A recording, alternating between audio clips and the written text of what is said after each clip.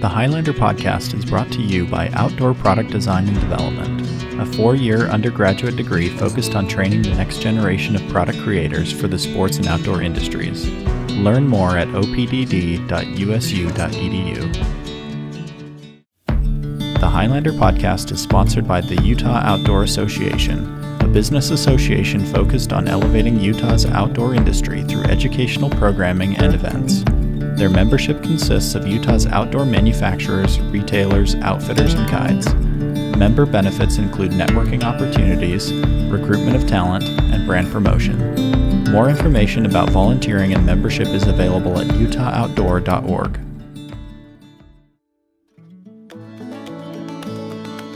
On this episode, we talk with Kyle Snar, marketing leader, watch and gear enthusiast, and founder of Cantonment. We talk about his pathway into working with gear, his outdoor influences, and his latest venture, reinventing the kerchief into a functional and fashionable accessory.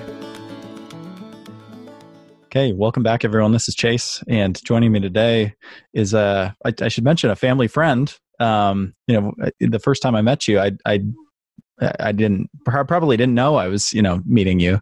I was too young to really remember. But Kyle Snar, writer, marketer, founder of Cantonment.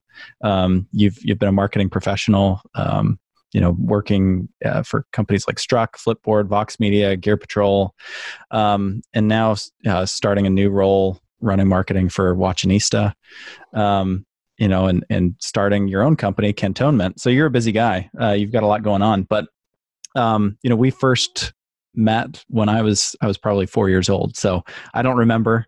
This was in New York when our family used to live out there. And you got to know my parents pretty well, my siblings pretty well. And then we somehow reconnected in the last couple of years, after we both started working kind of in the outdoor space. That's right. It's been fun to reconnect and talk a little bit. You have more vivid memories than I do of the past there, but it's been fun to reconnect and talk a little bit about that connection. Absolutely. Chase, thanks for having me on the show. I'm a big fan of you and the show as well as the program there, and been excited to see how it's produced some amazing talent into the industry. It's really cool. So thanks for having me on. And yeah, we do go way back. And it was funny when we first started talking about it and you were like, now wait a second. Do you know Kelvin Anderson, which is your dad's name? Yeah. Which I did, because growing up out here in New York, he was actually my scoutmaster, which was kind of this strange coincidence. And here we are all these years later. And not only, I'll just say it real quick, not only was he my scoutmaster, but he was the scoutmaster of my two business partners in Cantonment as well. We all had him as a scoutmaster. And as we can get to, Cantonment is heavily based on some of those scout vibes that we kind of grew up with. Right. Well, I think that's a good transition. I wanted to ask you, first of all, what are some of those initial influences for you in the outdoor space? I guess, how did you develop a love or an interest in the outdoors? Does it go back to those scout days, or was it before that even? Yeah. I mean, when I was growing up, when my family went on vacation, I never went to Disneyland. I never went to the beach. We packed up our minivan and we went camping. That's what we did. That was vacation for me, was camping. And so, I grew up in that type of environment, and we grew up about, maybe 20 minutes from the Appalachian Trail. And so in high school, what we did in the summer is my buddies and I, we'd fill up a backpack and we'd go hit the Appalachian Trail for a week almost every summer. Sometimes we'd be ambitious and plan an actual 50-miler. Other times we just went and bummed around on the Appalachian Trail, talking to through hikers and meeting people and, running out of food and calling our parents and having them come drop off some hot dogs for us somewhere random. And so for me, it was just, I grew up about an hour north of New York City in this area that was close enough to enjoy the city and far enough away to avoid it. Right. It seems like that area in particular gave you kind of a unique exposure to both the outdoors, but also the city life. And I don't know if that kind of helped pique your interest in marketing, but it seemed like you were in the perfect place where you started to develop maybe interests in kind of the marketing, brand strategy, as well as the outdoors. Is that accurate to say? You kind of seemed like you were in the perfect place to blend those interests. Yeah, I think in terms of that side of things, I definitely grew up, loving not just the outdoors, but the gear and the kit that went with it. And I also grew up in a household where it was kind of an automotive household. My dad and my mom, for that matter, are both way into cars, and car magazines were always just lying around the house like crazy. And when I was growing up, when someone asked me, "What do you want to be when you grow up?" I would say one of two things: either I want to direct movies, or I want to design vehicles, specifically cars. And I would sit down and I would doodle car designs for days, and not just like doodling like cars that exist or car brands that exist, but actually coming up with my own car brand company and the names of the models, and like creating my own brand around that. And I would design my own logos, and I would, design kind of almost like the story of that car company. And that really was probably my first interest in branding and kind of understanding what branding is, and trying to kind of wrap my head around that as a little kid. When I got out of high school and finally into college, I really by that point decided I wanted to be a film student. I really just loved storytelling. I had an amazing high school teacher who was a photography teacher, and an amazing high school teacher who was a literature teacher, and both of them instilled in me this storytelling. And so in college, I was really focused on film and understanding that, and with a kind of an emphasis in screenwriting. And about halfway through film school, I realized that I was not as interested in telling full-length feature stories. I was much more interested in telling shorter stories. And I kind of got wooed into advertising and understanding that, like, at the time, like a 60-second or 30-second commercial spot was a great place to tell very cinematic stories. And so I didn't change my major, but I ended up minoring in communications, and basically kind of conning my way into as many advertising classes as I could. Normally you'd have to, present a portfolio and get accepted into those classes, but I would just literally hunt down the teachers and kind of stalk them in the halls, and then, and like befriend them and, get them to laugh. That was kind of my goal. And they let me into a lot of these classes that I otherwise couldn't have gotten into. And I started really understanding advertising. At the same time that was going on, I befriended some graphic designers at BYU where I attended. And we started doing some collaborative work where they would help me provide visuals for some of the copywriting that I was doing, and I would help them provide copy for some of the visuals they were doing, which led to me getting into branding in a graphic design studio right out of school.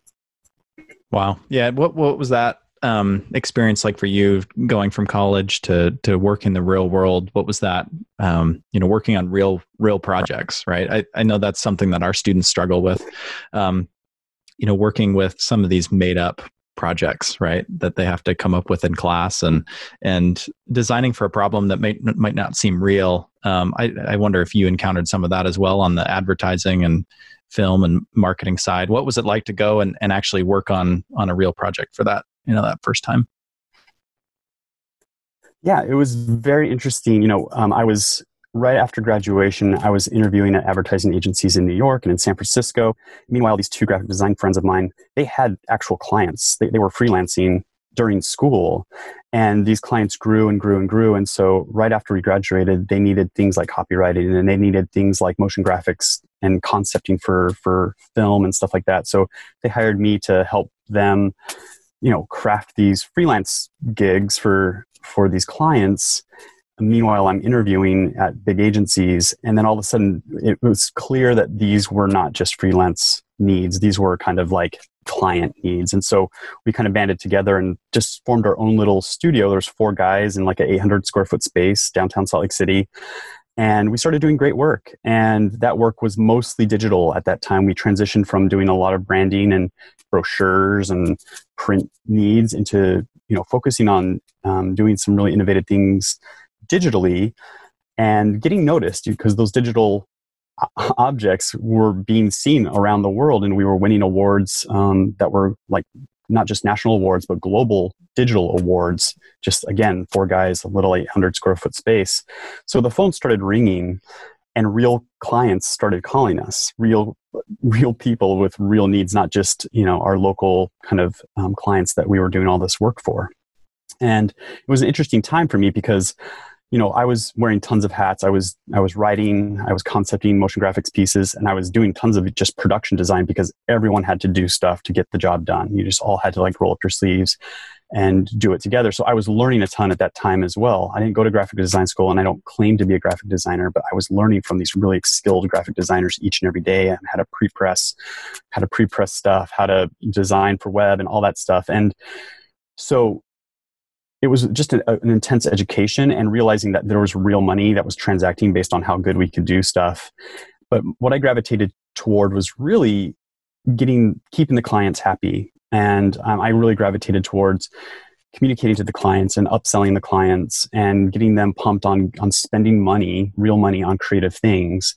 And so I transitioned not too long after starting there from kind of a creative role into a business development role, which frankly still needed creativity. I found that I was fine. I was fine at writing advertisements. I was fine at writing, scripts, but I was actually far better at writing proposals because I did it creatively. I looked at a proposal as a creative opportunity to sell the idea of being different and standing out. So I loved crafting creative proposals, and then we started winning lots and lots more business across the nation and even across the world, doing big work for brands like Adidas and Nike and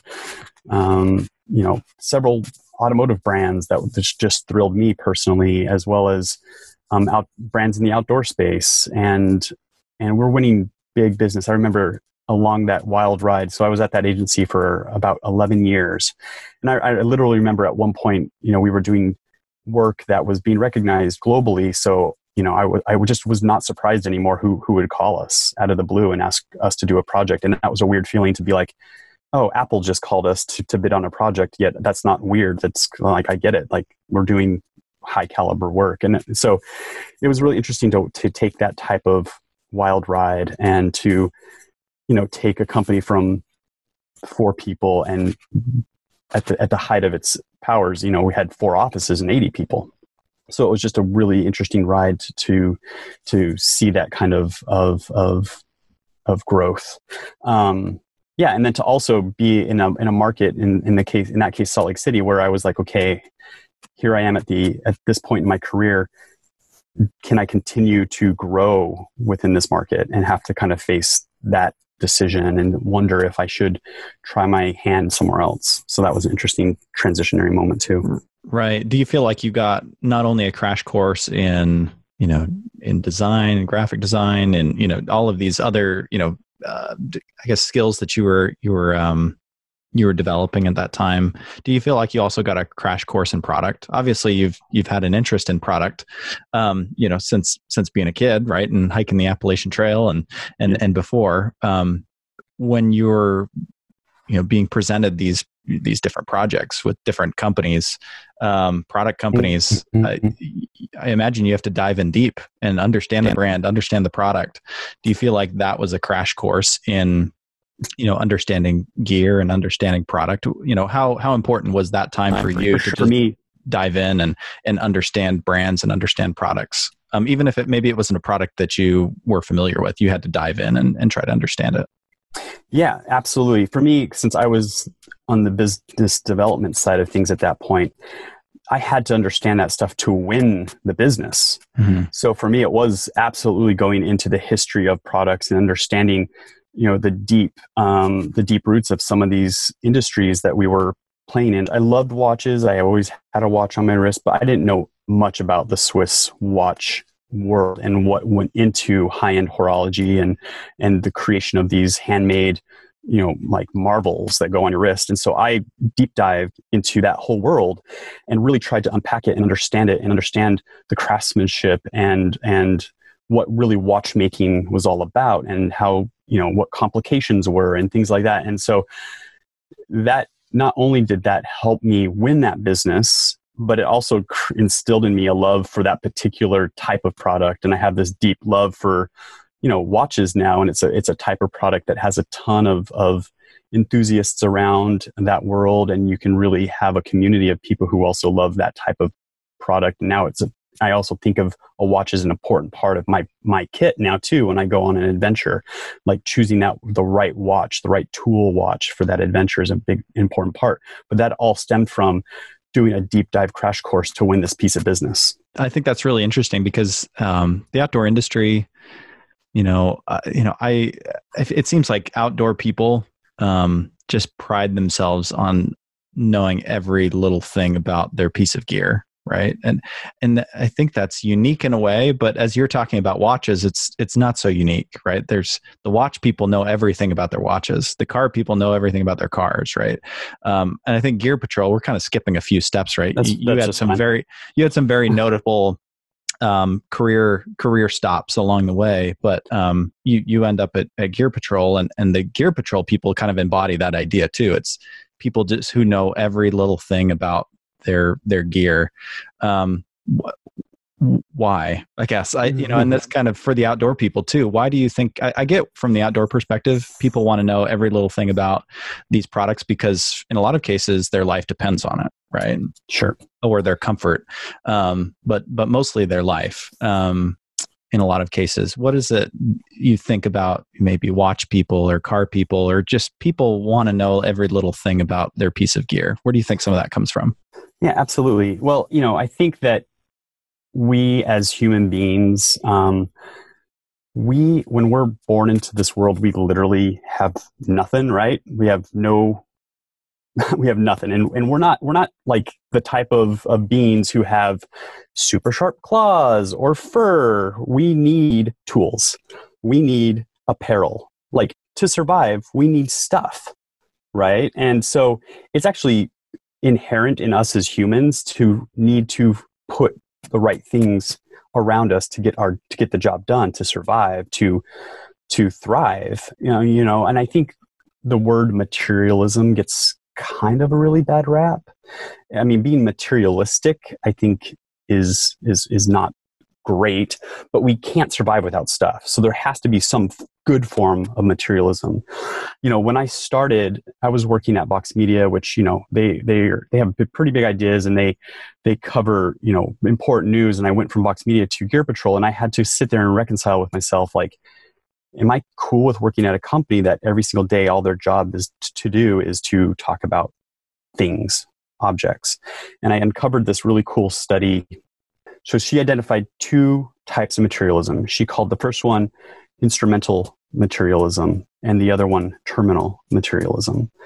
So instrumental materialism is stuff that we actually need, things that make us better at doing the things we need to do. They're instrumental to getting the job done. They're tools. And then terminal materialism was just stuff for the sake of stuff.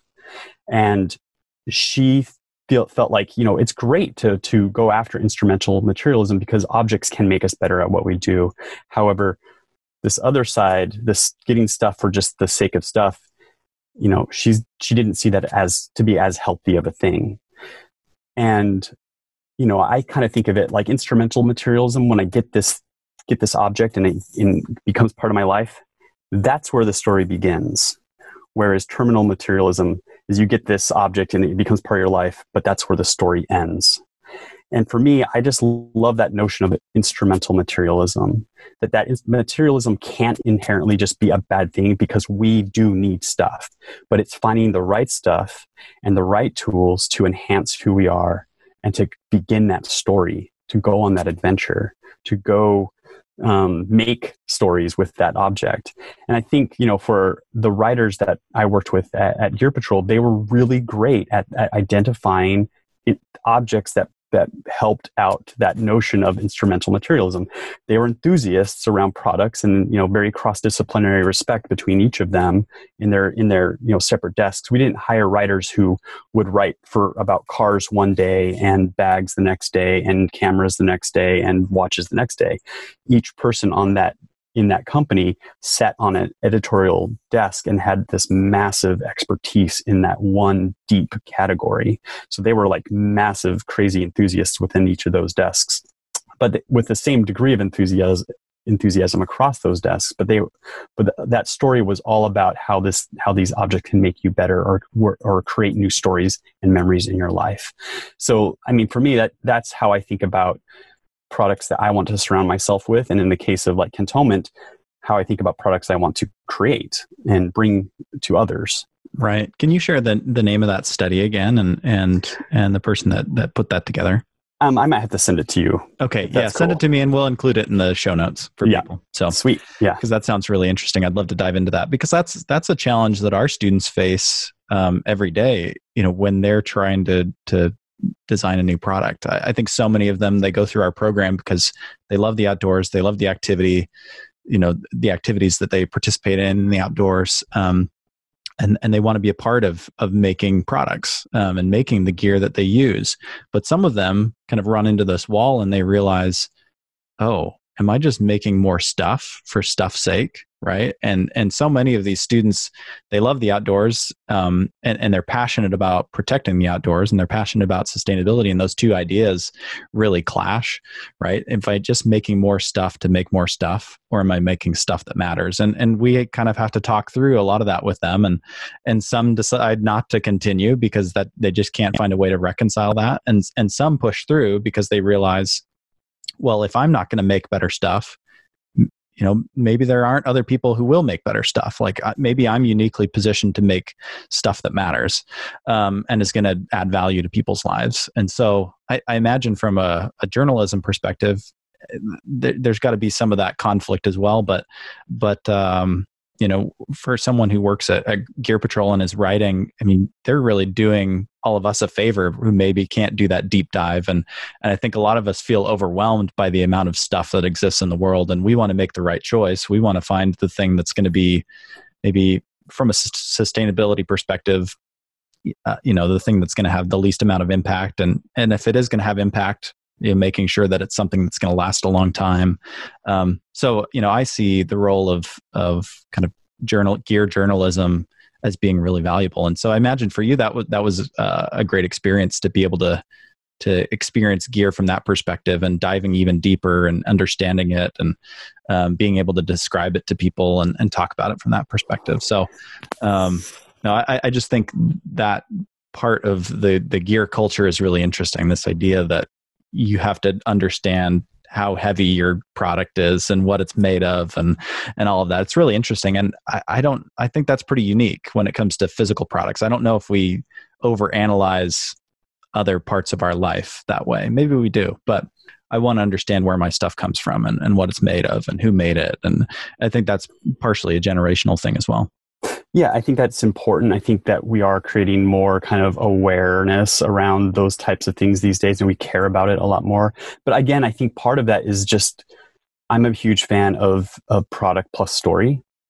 And that story, we crave a narrative, we crave being able to, have something that speaks to us personally, but we also like to talk about our stuff to others, and we want that narrative to share. So products need to speak to us, and they need to also arm us with opportunities to speak about that to others. And so that's, one of the big things I learned while working at Gear Patrol was the kind of the power of product enthusiasts and tapping into that kind of culture of people who care deeply about telling the stories around the things that they choose to surround themselves with, and how can I speak to that culture and leverage that culture to launch stuff that I've always wanted to launch. And so that was a big jumping stone for me to understand how to launch a product that I was kind of working on my head for the last 4 years with some pals that I grew up with.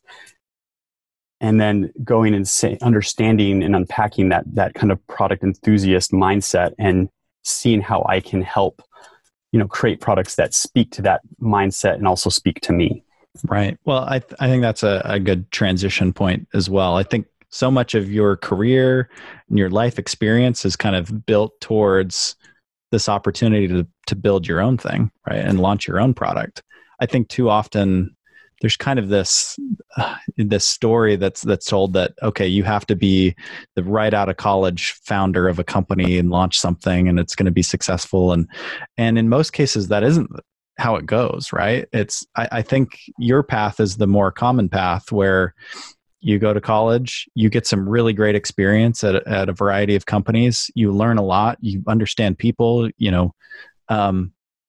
and then you have an idea through this life experience, and through interacting with other people, and now you have the skill sets and the experience to actually launch your own thing, and the network, right? And the partners, because that's something else you don't have oftentimes right out of school. Right. So how long was, with that all said, how long was this idea incubating? I mean, from the Scout days, I mean, that was probably the seed, right? Well, definitely the seed of Cantonment is definitely, happened growing up, and our love for the outdoors and let's just say, our like for scouting. Like, for instance, when your dad became my scoutmaster, I was much older. I was 16 actually when he became the local scoutmaster, and so I was already out of scouting, and he actually brought me back in, and I didn't get my eagle or anything like that, but he got me to a life scout when I turned 18. I was proud of that. But he got me to, rethink about scouting and kind of zoom in on the things I did like about it, and not worry so much about the things that I wasn't so interested in. And I think that's true of my business partners too. We weren't all like these crazy good scouts. In fact, most of us weren't, but what we did learn and love about scouting stuck with us, right? And so the story behind this product is every morning I would, arrive in Grand Central and walk 20 minutes down to an office. I was working for a company called Flipboard at the time. This was about 4 years ago.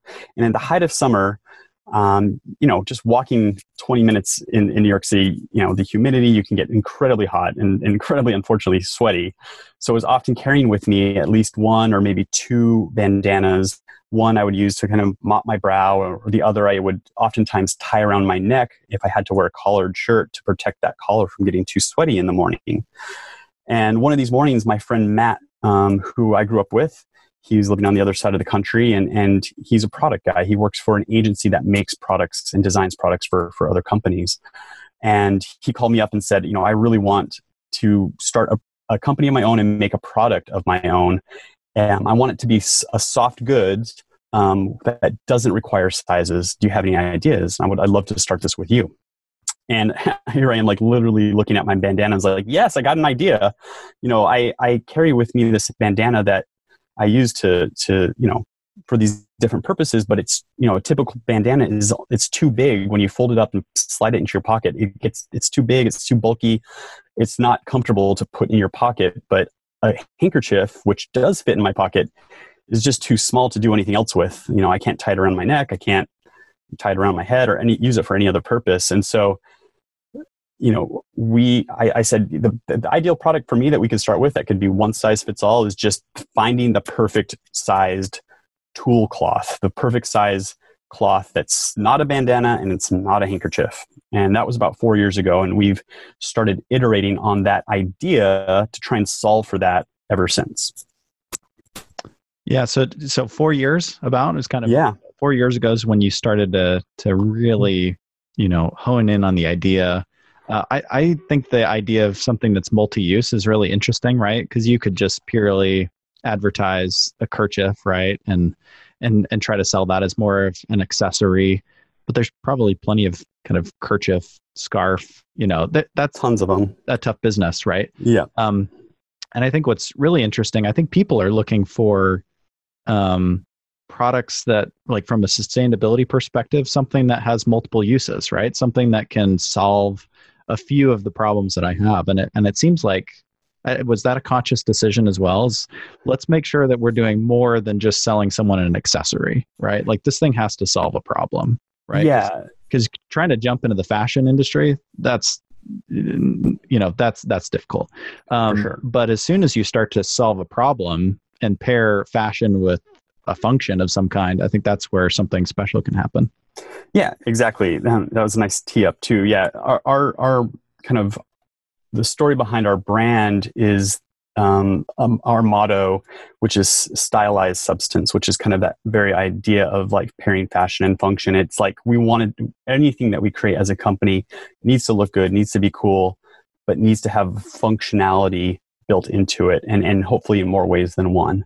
So yeah, exactly. That was definitely one of the main things behind it, is if we could create something that just doesn't necessarily exist out there before and solves for a few different, life hacks, then we know that we could have something that brings true value and true substance to someone's, everyday carry.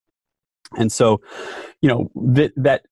this started with just a ton of iteration to purchasing a bunch of different really cool bandanas and scarves and handkerchiefs that are out there, understanding what we liked, what we didn't like. We knew that it had to have a few attributes. We knew that it had to be able to absorb moisture.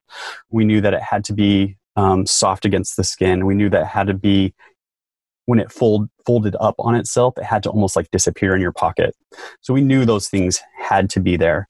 And so we set out to find a fabric that could handle that. And we tried a bunch of different fabrics, and we realized pretty quickly that from a cost point of view and from a function point of view, that just 100% cotton was actually the best solution, because it ticked all those boxes and was still affordable to launch with. And that's not to say we will only do that material moving forward, but it's definitely was for us the right material to launch. And we were able to find this very supple cotton that worked perfectly in terms of its kind of softness on the skin, its ability to absorb moisture, and the fact that it could fold up and kind of almost, like I said, disappear into itself in your pocket. And then we also knew that we wanted like durability. And so we went with what's called a marrowed edge, or a marrowed stitch on that around the edge. And that came straight out of our Boy Scout years. That's kind of what the edge of like a Boy Scout patch looks like. And we definitely knew we wanted that vibe instilled in this product to make sure it felt high end and was durable. And so we figured out what the right size was, kind of that Goldilocks spot between a bandana and a handkerchief. And then we also figured out quickly that right material. And so then it was all about, okay, well, what goes on this thing? What's the story that we want to tell?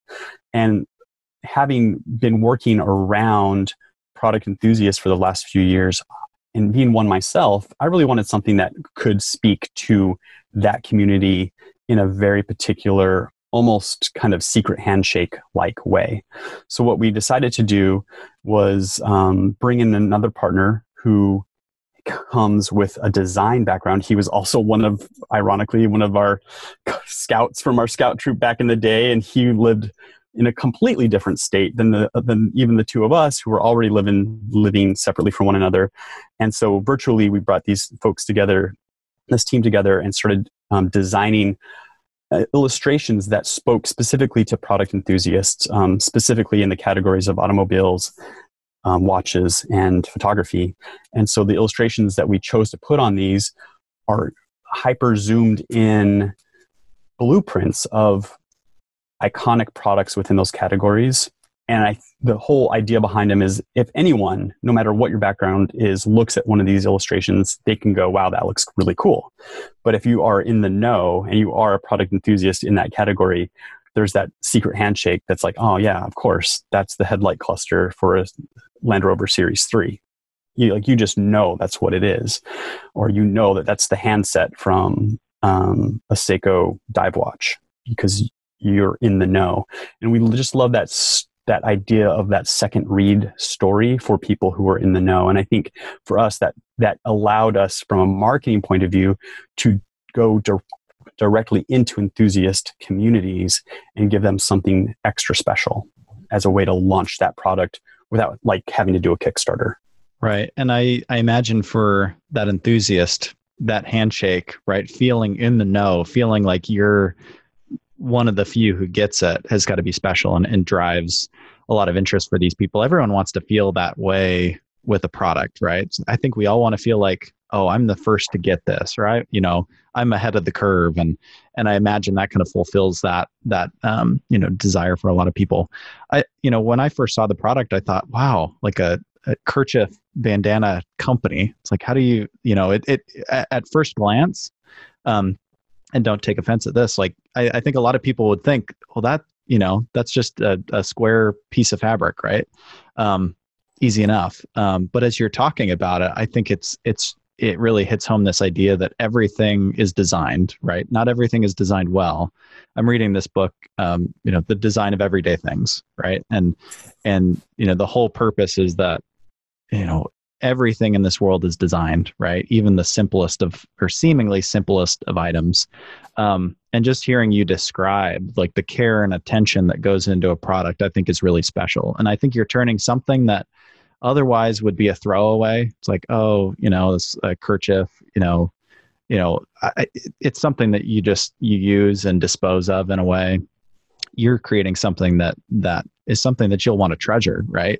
Not only because it's beautiful, but it's something that you'll create memories with, right? You'll take it on all of your adventures. You'll use it on, to shine that watch that you love, or, whatever it is. I think you're taking something seemingly simple, but putting so much care and attention into the details of its creation, and really selling it that, okay, this is something that you're going to want to take with you and you're going to create memories with, which I think is really special.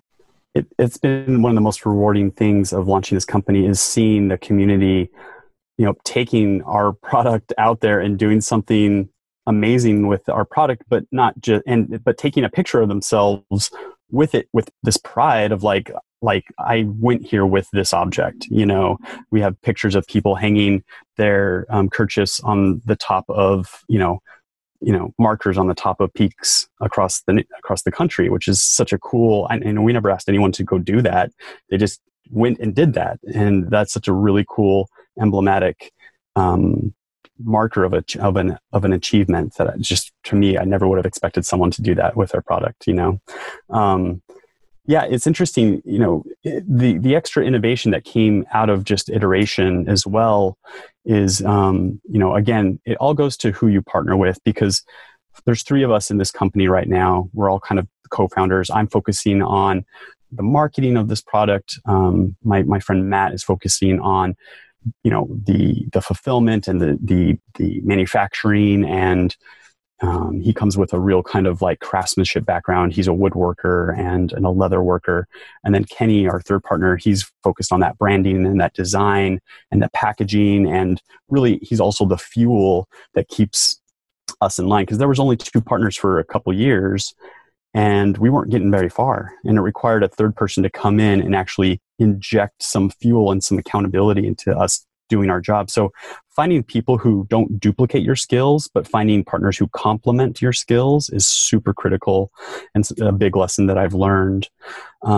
Because my partner Matt was a leather worker and a woodworker, and we were working on this product together, he just naturally was like, I need something to kind of, wear this kerchief. And so he busted out some leather and cut out a little, neckerchief slide. And all of a sudden it was like, oh, this is a cool little, thing to include and maybe kind of plus up this package for someone. And all of a sudden I started doing a lot of research around where that came from and what that was. And like neckerchief slides actually kind of started in Great Britain, and part of that where kind of the scouting world began.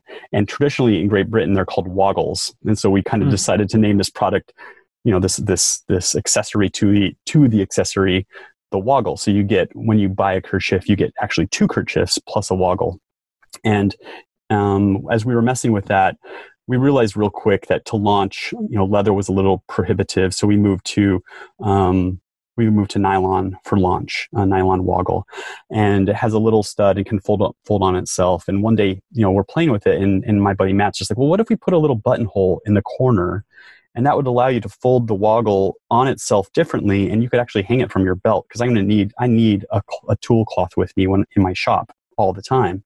And we thought that would be like a really cool kind of way to, again, take a standard everyday product and do something a little bit more innovative and proprietary with it. And as we started playing with it more and more, and we got some samples back with the buttonhole, it became crystal clear that not one buttonhole wasn't enough. So we ended up putting 1 in each corner, so a total of 4.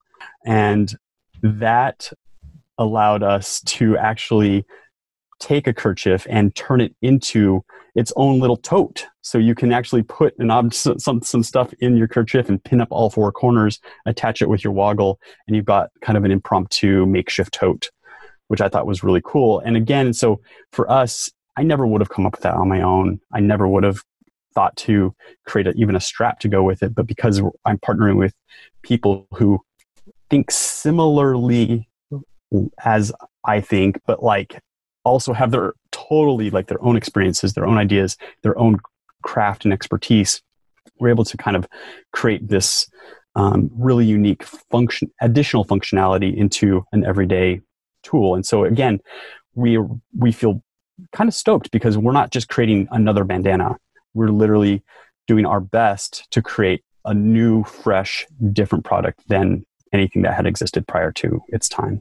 It seems like that's you have lots of products that when you create your own category, that's where you can really start to find success, right? It's like if you launch into an existing category, you're one of thousands, right? But when you say, well, we're something new entirely, right? A lot of people can say that, right? But sure, if you can back it up with new features like you are, you kind of create a category of your own, which I think is really exciting as well. Have you kind of found that you're starting to carve out your own space? I think, again, I come from like a branding and marketing background, and obviously the story that we're trying to tell from a brand positioning point of view is just that this isn't a bandana, this isn't a handkerchief, this is what we're calling a kerchief, but it's this new and different product. So we're definitely trying to project that message and create content and storytelling around those features to make it feel different and new. What's cool is that I think people who are using it do realize that it is something different, that it isn't just another bandana, it isn't just another handkerchief, it is something that they can connect with in different ways, whether that is through style or storytelling or functionality. Yeah, that makes your job a lot easier when you don't have to do any convincing, right? Well, still doing a ton of it for sure. Right. But at least people get it, right? Yeah. It's so funny because that's something that we actually say when people post pictures on Instagram of how they're using their kerchief in all kinds of ways, and in ways that we hadn't even anticipated. We kind of tag them as, so and so gets it, because they literally received our product and then got it, which was really cool. Right. And I imagine for you, that's exciting, where you have these influencers, you have product people, gearheads who are out using this and finding new uses for it. That just continues to increase the value, right?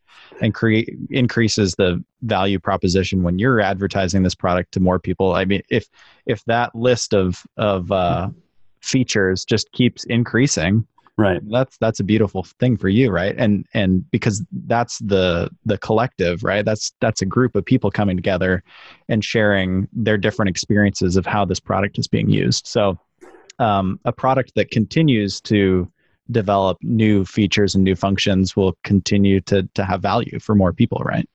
Yeah, I mean, one of the really cool stories that I'll share real quick is amongst all the different functionalities that people have been, in use cases that people have been finding, one of our customers pinged me on Instagram and sent a picture of his newborn son who had essentially confiscated his kerchief as his kind of teething blanket.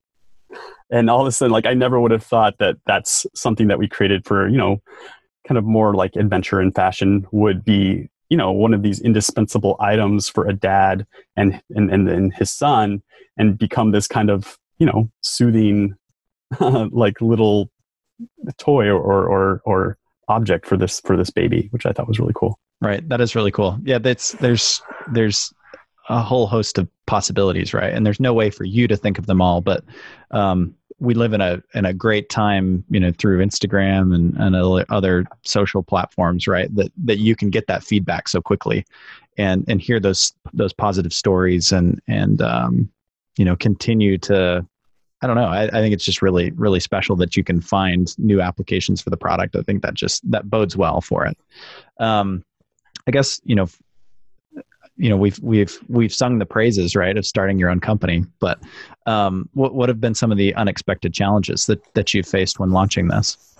Yeah. So, it's, to be honest, we've launched this amidst a pandemic, and this was a product that was innovated or thought of long before a global, pandemic, but we launched it during that time frame, and who would have thought that, we would have been launching something that could be used as a face covering in the time of, this era. But so that's been interesting because, from a wholesale point of view, there have literally been companies that's like, wait, you have what? You have bandanas? Like, yeah, we'll take them. We can't keep them on the shelves because people are looking for types of face coverings. So that's been, kind of a little bit of a silver lining during really tough times for folks. One of maybe the three legs of our stools was definitely these really cool ma and pa like menswear shops that are all throughout the world. And, I've curated a pretty substantial list of ones that I was excited to introduce our product to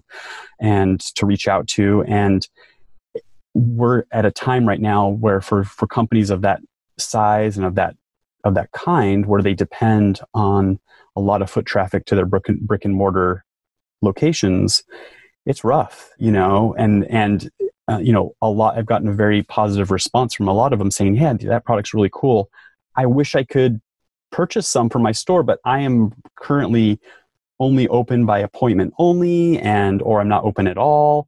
And I'm just trying to unload all this inventory of stuff that I have on my shelves right now. And so we'll see you later. And so we've had to basically innovate and think around that leg of the stool and almost remove it as one of the pillars that we were banking on building our company around, because those companies, which I love and I get a lot of inspiration from and a lot of good vibes from, are not in a super strong position to take on new product currently. So that's been something that we've had to think, okay, well, what are we going to do to replace that leg of the stool? We had really hoped that could be something that would sustain us. And so we're trying to figure that out now, and we have some good ideas. And, one of those I'll just share real quick is we're working on several collaborations right now and kind of replacing that leg of the stool with collab efforts. So that's really cool because our product literally is a canvas that can work really well for collaborative and co-marketing efforts. But I think the other thing we're just learning and trying to kind of wrap our heads around is we've had relative success with our launch. We've made back the money from our initial investment. And so we're now needing to figure out the happy struggle of what do you do next? How do you reinvest, and when and how do you launch new products? And do you iterate on what you've already done, or do you start, opening up to different product ideas, which we have a ton of. So it's right now it's the difficult matter of trying to figure out, all right, we've been relatively successful. Now what? And making sure that, with these cards that we've been dealt, that we're now playing them in the right order at the right time. Right. So with that, maybe ending on a more a positive note, right? What excites you about the future of the company? It sounds like you've had some relative success and a lot of great ideas. I understand if you can't share some things about the Sure. future, but what excites you about where the company's going? The most exciting thing for me personally is that we've created a product that people are into, that if you look at it, it is a very specific size, and it has these very specific placements of these 4 buttonholes.